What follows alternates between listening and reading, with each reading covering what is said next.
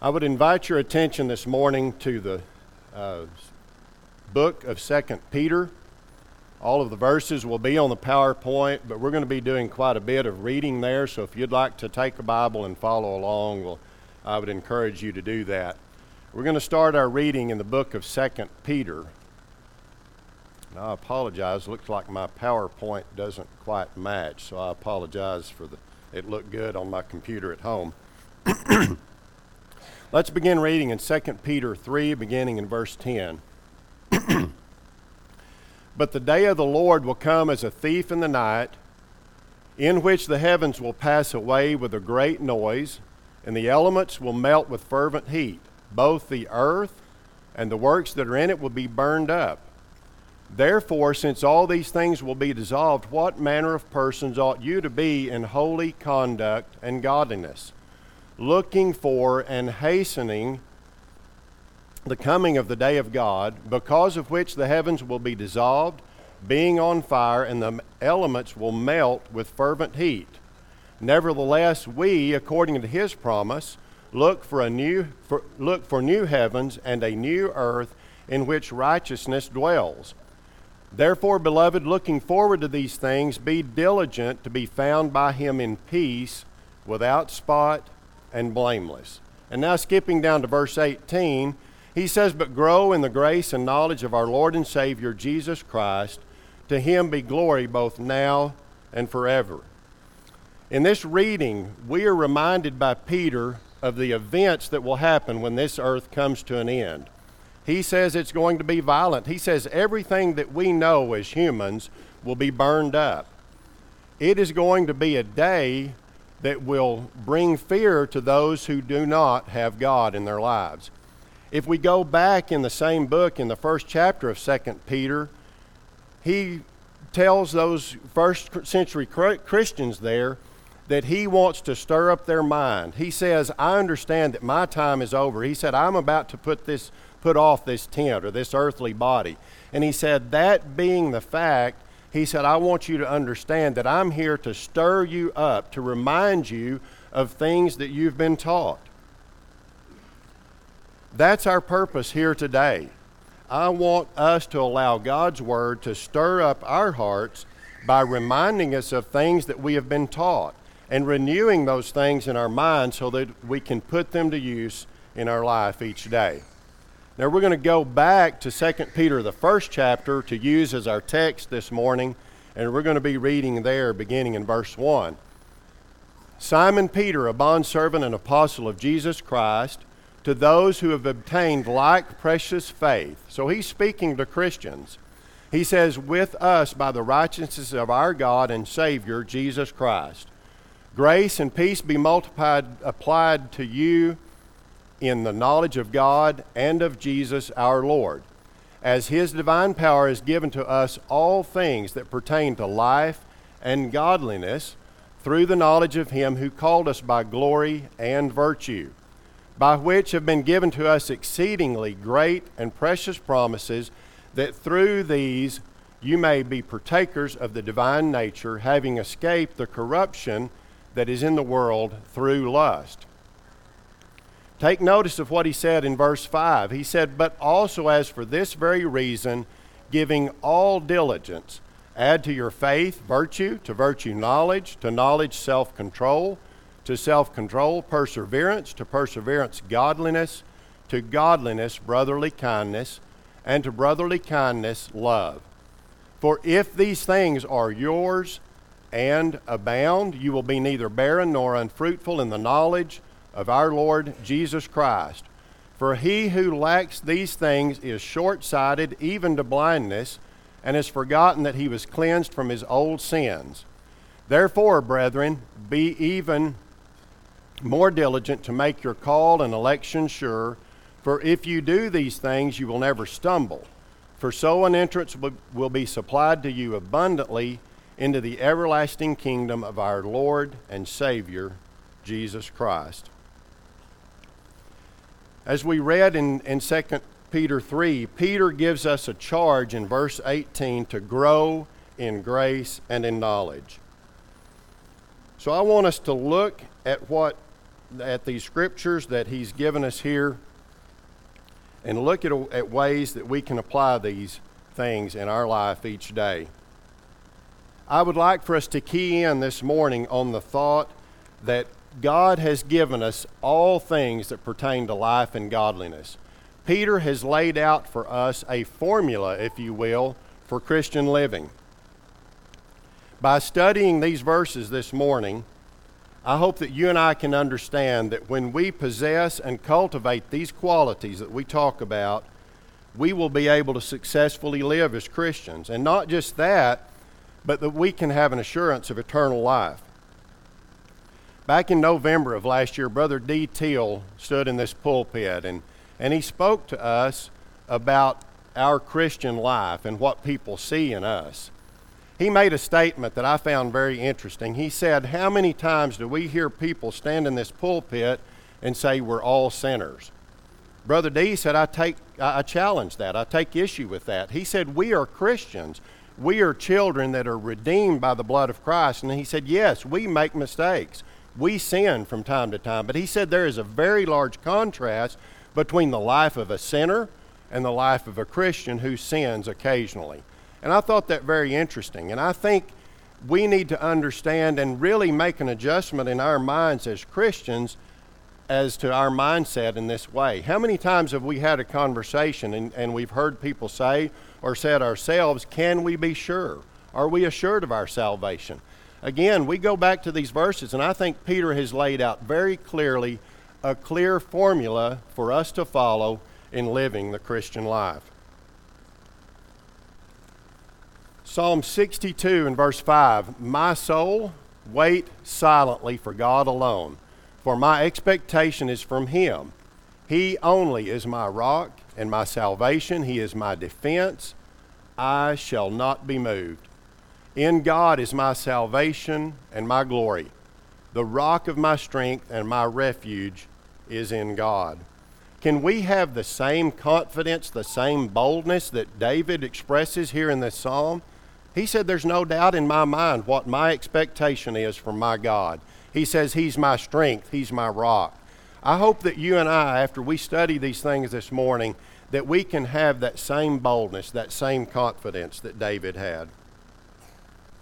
So as we go back to our reading in 2 Peter 1, verse 5, he says, "But also for this very reason, giving all diligence, add to your faith." So this formula that Peter lays out for us, he says, first of all, faith is foundational. He said, without faith, there's nothing to build on.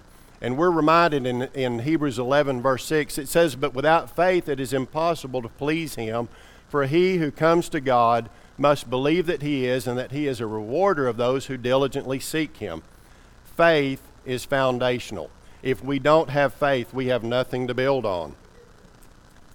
Colossians 2 and verse 6 says, "As ye therefore have received Christ Jesus the Lord, so walk in Him, rooted and built up in Him and established in the faith, as you have been taught, abounding in it with thanksgiving." One of the important keys that we must learn is that we never stop growing. As a Christian, we cannot be satisfied in our faith. It's something that we continually add to and build upon. I think of this analogy. As a kid, I was taught to swim, and I've been around water quite a bit. But that being said, I'm not a great swimmer. I'm really good at floating. I'm good at just laying there and relaxing. But you know, if we have that attitude as a Christian, if we float, we're in bad trouble because the water's always moving, and we're going to be carried away if we're floating. So let's keep those things in mind. So Peter says, starting with faith, we're going to build upon that. So let's think about faith for a minute. And I'm going to ask us all to ask ourselves the question, how is our faith? What does faith look like to me? When I think about faith, I think about those people who every aspect of their life, every decision, every action that they take is guided by the knowledge of God's Word. It's something that they live on a daily basis. It's something within them that guides every choice that they make. This is a person who demonstrates excellence of character. So, Peter said we're going to start with faith and we're going to add to that, first of all, virtue. Virtue is having or showing a high moral standard. The Strong's definition is a virtuous course of thought, feeling, or action. Again, this is a person who demonstrates excellence of character. I think the word virtue carries the proper picture to our minds. And you know, we often think today of the lack of virtue in our society. That being said, what do people see in us? What do our peers see in our daily lives? This means that we act with honor and integrity toward God and toward others. When I think about virtue, I think of moral excellence. Do we exhibit moral excellence in our speech, in our actions, and in our relationships? I think back to the time when I was a child, and I would go with my dad and go into places of business. And you know, at that time, even among people that didn't profess to be Christians, there was a moral standard that people lived by. And just for instance, language was something that even, again, those that didn't profess Christianity, there was a standard of speaking. Curse words and foul language was not the norm. It was very much the exception at the time. But I think of that in contrast of what we see today. And so many times I'm in a public place and you'll see a group of people speaking and men and women using language that is totally distasteful and so disrespectful. Rhonda and I had a conversation the other day about a social media post that she had seen, and it was a group of mothers. And the subject was curse words and our children, their children, using curse words. And I was appalled to hear some of the things that were said on that post. There were women that were actually saying that it's okay for our preteen children, our children at all, to use curse words as long as we teach them the right perspective and where to use those things. How crazy has our world and our society become? If there was ever a time in need of moral excellence, this would be the time. Our generation is very much like those described in the book of Judges, where it says that everyone did what was right in his own eyes. And isn't that exactly where we're at today?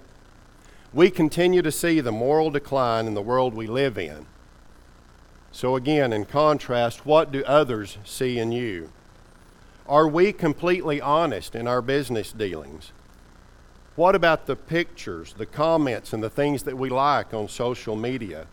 Those things that we do people see a reflection of Christ in us? Proverbs 10 and verse 9 says, "He who walks with integrity walks securely, but he who perverts his ways will become known." 1 Peter 1 and verse 15, "But as he who called you is holy, you also be holy in all your conduct." When we think of that scripture, there's no room for anything else. He says, be holy. We are called to a higher standard. As we move on in this formula for Christian living, Peter says that we add to virtue knowledge.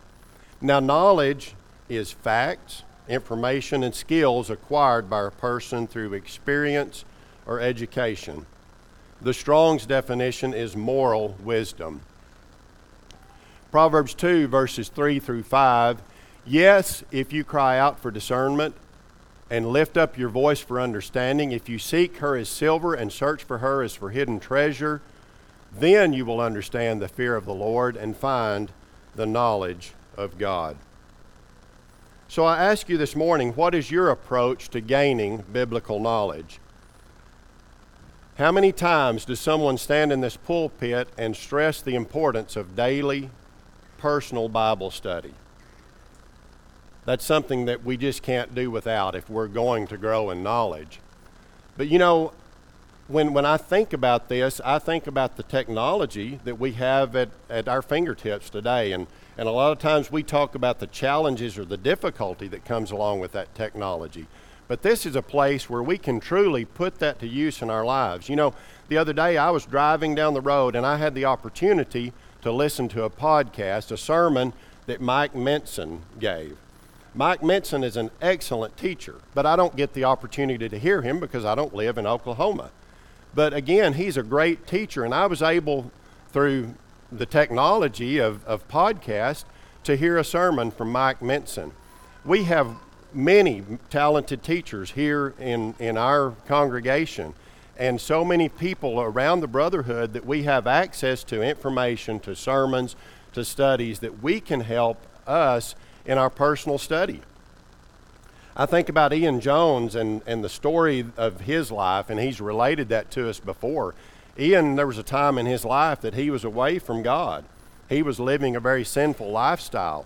But he said when he began to make that change, that he did that by always listening to something good. He said when he was on the job, he would have his earphones in and he would be listening to sermons. And he said it was that technology and that daily dose of Scripture that helped him to turn his life around. I also have a close friend that has said that part of his transformation was cutting completely out secular music and listening to Christian music, listening to podcasts and sermons. So there's so many things that are at our disposal that can help us as we grow and as we continue to grow in knowledge. Do we have a hunger for the truth? I think of Christ's teaching in Matthew 13, and when he taught in parables, where he talked of the parable of the treasure hidden in a field, and how that man went and bought that field so he could acquire that treasure. He also spoke of the parable of the pearl of great price, and this guy had searched and searched, and he found that pearl of great price. And it says that he went and sold all that he had. He gave up everything so that he could purchase that pearl. Do we have that kind of desire in our lives to know God's truth? What about it when it comes to the assembly here? Do we come each time with a hunger and an eagerness to learn? As we continue, Peter said that we should add to our knowledge self-control. The King James uses the word temperance. The Strong's definition is the virtue of one who masters his desires and passions, especially in sensual desires. Self-control is to have the power or dominion over oneself, especially regarding physical desires. It is personal restraint over emotions and desires. And you know, when we think about self-control, isn't that why we start at a very early age teaching children? We teach them, we discipline them so that they will learn the art of self-control. And that's something that we must ingrain in them so that we as adults have that same control. You know, specifically when I think about this subject of self-control, I think about what our world has done with something that God gave as a gift. God gave an intimate relationship as a gift within the bonds of marriage, but our world has taken that and has perverted it in every way possible. 1 Thessalonians 4, verses 3 and 4, "For this is the will of God, your sanctification, that you should abstain from sexual immorality, that each of you should know how to possess his own vessel in sanctification and honor." The thought process is here that God has given us the mind, the reasoning power to control those emotions that we have. When I think about self-control, I also think about moderation and restraint.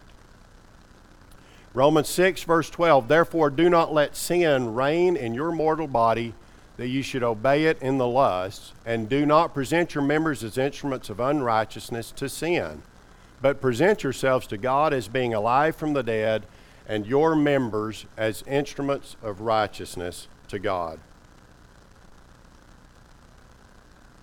I also think of discretion. Discretion is the quality of behaving or speaking in such a way to avoid causing offense or revealing private information. I want you to think about that and let it soak in just a little bit. Discretion. Discretion is something that our world has just totally given up. It's totally lost. I think of it this way. People want to live their lives out loud. They want to post everything they're doing, everything they're thinking on social media. They want to put it out there for everybody to see. There is no discretion in our environment today. You know, social media and technology has given everyone a voice, a platform to be heard. And that is not always a bad thing. But just remember that we as Christians are a representation of Christ and of the church. Whether it's something we say, something that we write, all of these things are a representation of Christ, and we need to be very careful about what we say and what we do. Proverbs 2:11, discretion will preserve you, understanding will keep you. When I think about this idea of self-control and this idea of restraint and discretion, you know, it just comes down to this. Just because you can doesn't mean that you should. I ran across this quote and I thought it was worth sharing. People of genius are admired, people of wealth are envied, people of power are feared, but only people of character are trusted.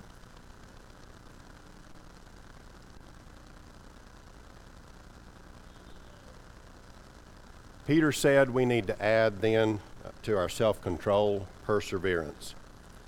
Perseverance is persistence in doing something despite difficulty in achieving success.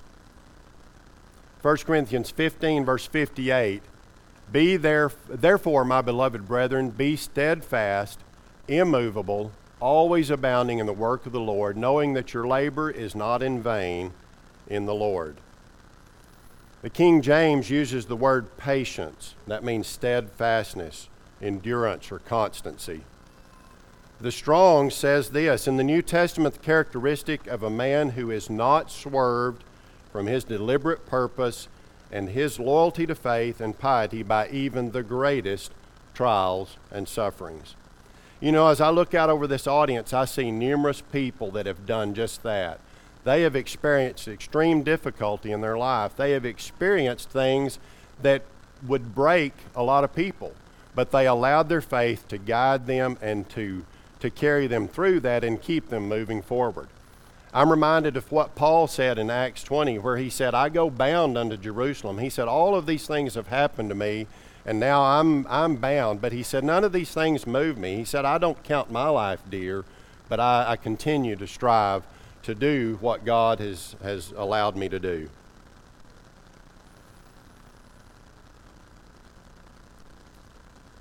Next to perseverance, he says to add godliness. Godliness is reverent respect. It's the quality of being religious or reverent.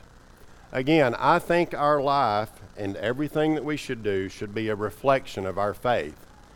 Titus 2, verses 12 through 14, teaching us that denying ungodliness and worldly lusts, we should live soberly, righteously, and godly in this present age, looking for the blessed hope and glorious appearing of our great God and Savior, Jesus Christ, who gave himself for us, that he might redeem us from every lawless deed and purify himself for himself his own special people, zealous for good works.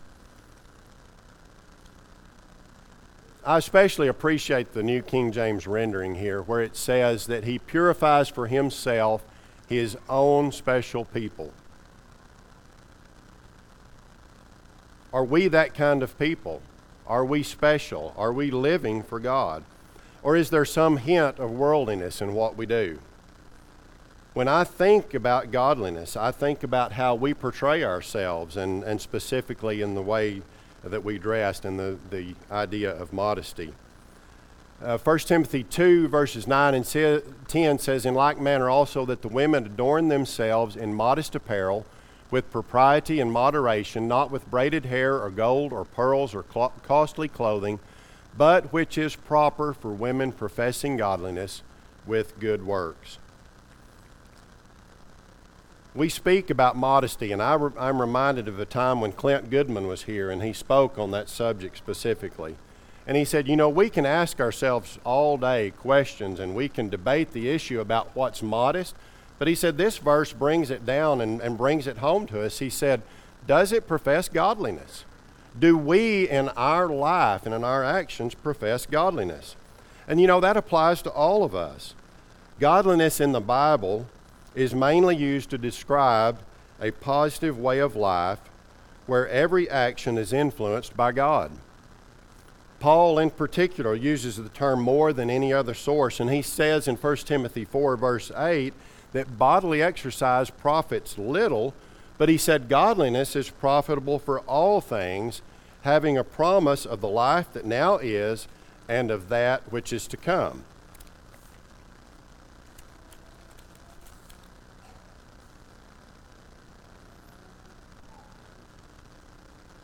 Next, we add to godliness brotherly kindness.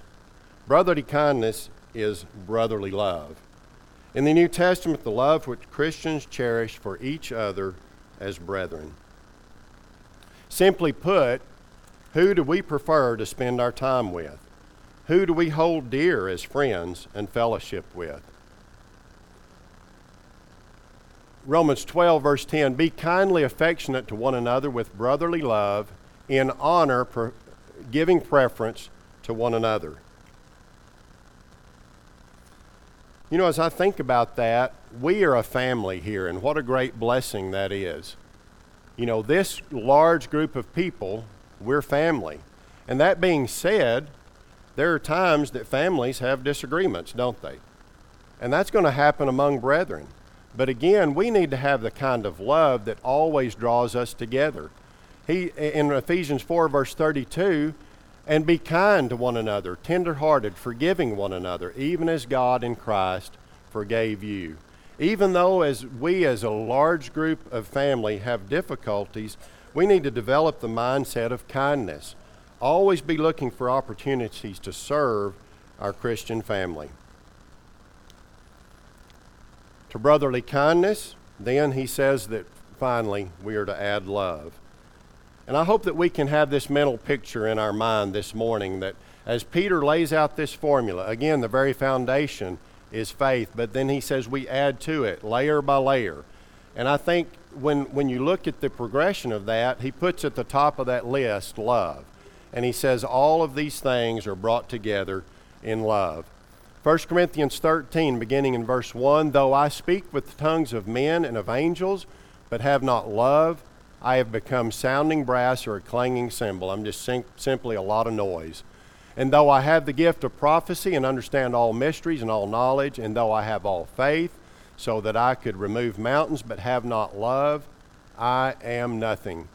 And though I bestow all my goods to feed the poor, and though I give my body to be burned but have not love, it profits me nothing.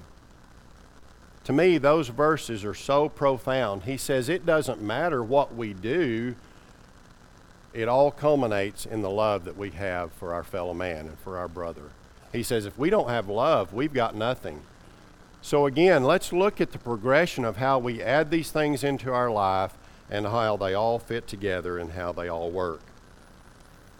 Now, in summation, I want to go back to our reading and bring out some points that I think will help us to make application to this. Back in verse 5, he said, but giving all diligence. Peter is reminding us that our life as a Christian takes great effort. That means earnestness and a zeal to live for Christ. We are to grow in knowledge of Jesus Christ, and that requires much effort. We don't just accidentally develop these graces. Luke 13 and verse 24, strive to enter in through the narrow gate, for many, I say to you, will seek to enter and will not be able. I like this reading because that word strive has a very, very deep meaning. That word strive means to struggle greatly. And that's what we've got to do in our Christian life. It's something that we must put our effort into each and every day. It's not, again, something that we do just by simply floating along. It's something that we are deliberately involved in every day.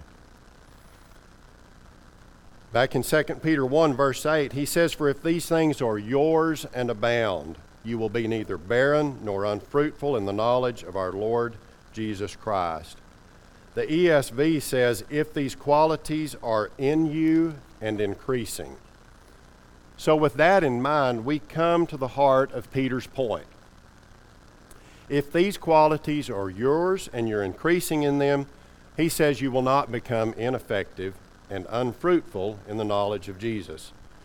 We cannot increase in sin, but on the contrary, we must be increasing in these graces. We need to make every effort to grow in each of these areas. And it's no wonder why it's important to be fruitful. Jesus repeatedly taught the need to be fruitful, and he condemned Israel for its lack of fruitfulness.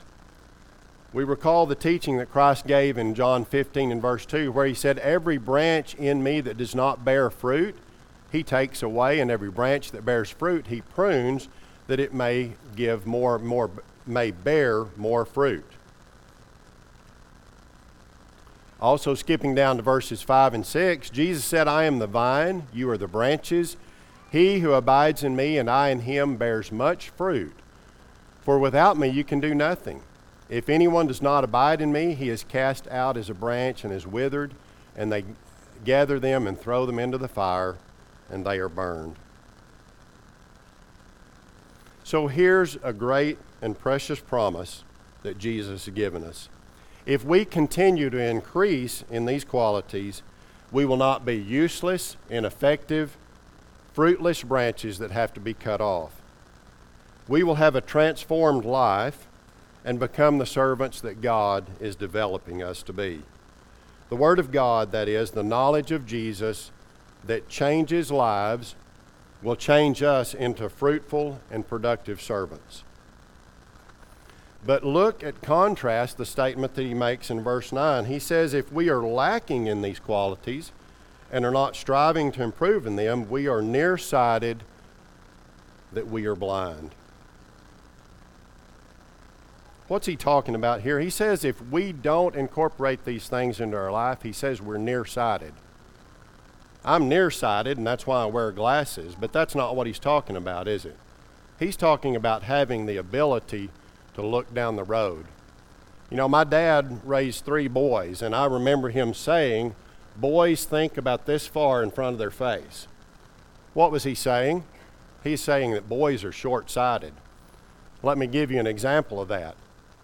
Having 3 boys of my own, there were always a lot of boys in my house, and we enjoyed them being there. And a lot of those guys are in the audience this morning, and that's no reflection of what they are today, because they've all become great young men, and I'm thankful for that. But just to show you what I'm talking about, boys are short-sighted. One particular time there was a group of boys at the house, and they wanted to build a fire. And I thought I had taught them how to do that safely, but they were out in the field, and I happened to just walk by the kitchen window, and I could see a real small fire burning out in the field. And just as I looked up, then the flames leaped about 10 feet in the air. They had poured gasoline on a fire, hadn't they? That's short-sightedness. It worked, but they didn't think about what could be the consequence of their actions. And I think about that, and that's a funny story, but I look at my own life. I'm a grown man now. I'm 57 years old, and I realize there's times that I'm short-sighted. And I think we can all say that. We've got to have this ability to look into God's Word and allow it to help us to look down the road, so to speak.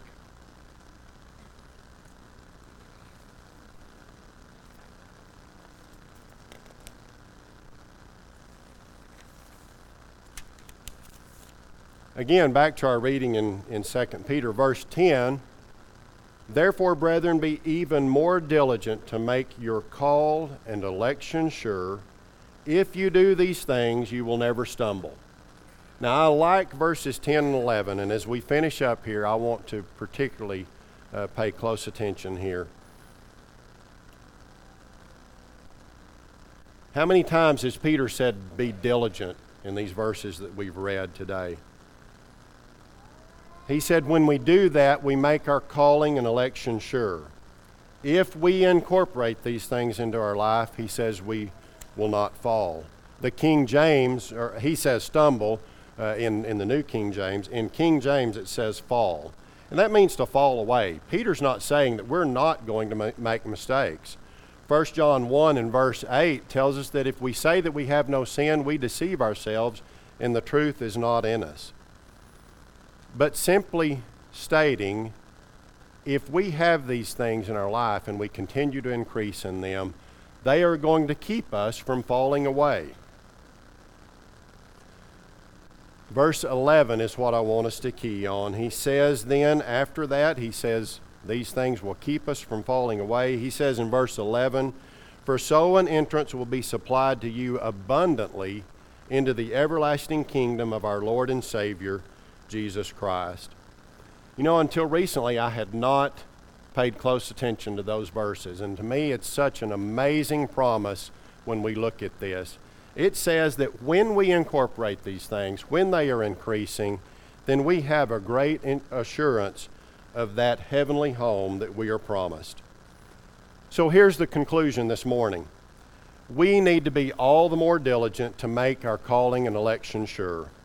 We can't come to Christ, have our sins forgiven, and then just simply rest. Baptism is just the beginning. We need to be diligent and practice these qualities and look at the confidence and the consolation that we find there and the consolation we have in our effort. If we practice these qualities, if we are increasing in these things, Peter says that we have a twofold promise. First of all, he says we will never fall. And again, that's not that we won't sin, but he says we won't be perfect, but we are able to have a confidence that our salvation is secure. When we have doubts, the answer is right here in these scriptures. If we are increasing in these qualities and striving to practice them, we have assurance. Peter is teaching us to make this effort to increase in these qualities our highest priority.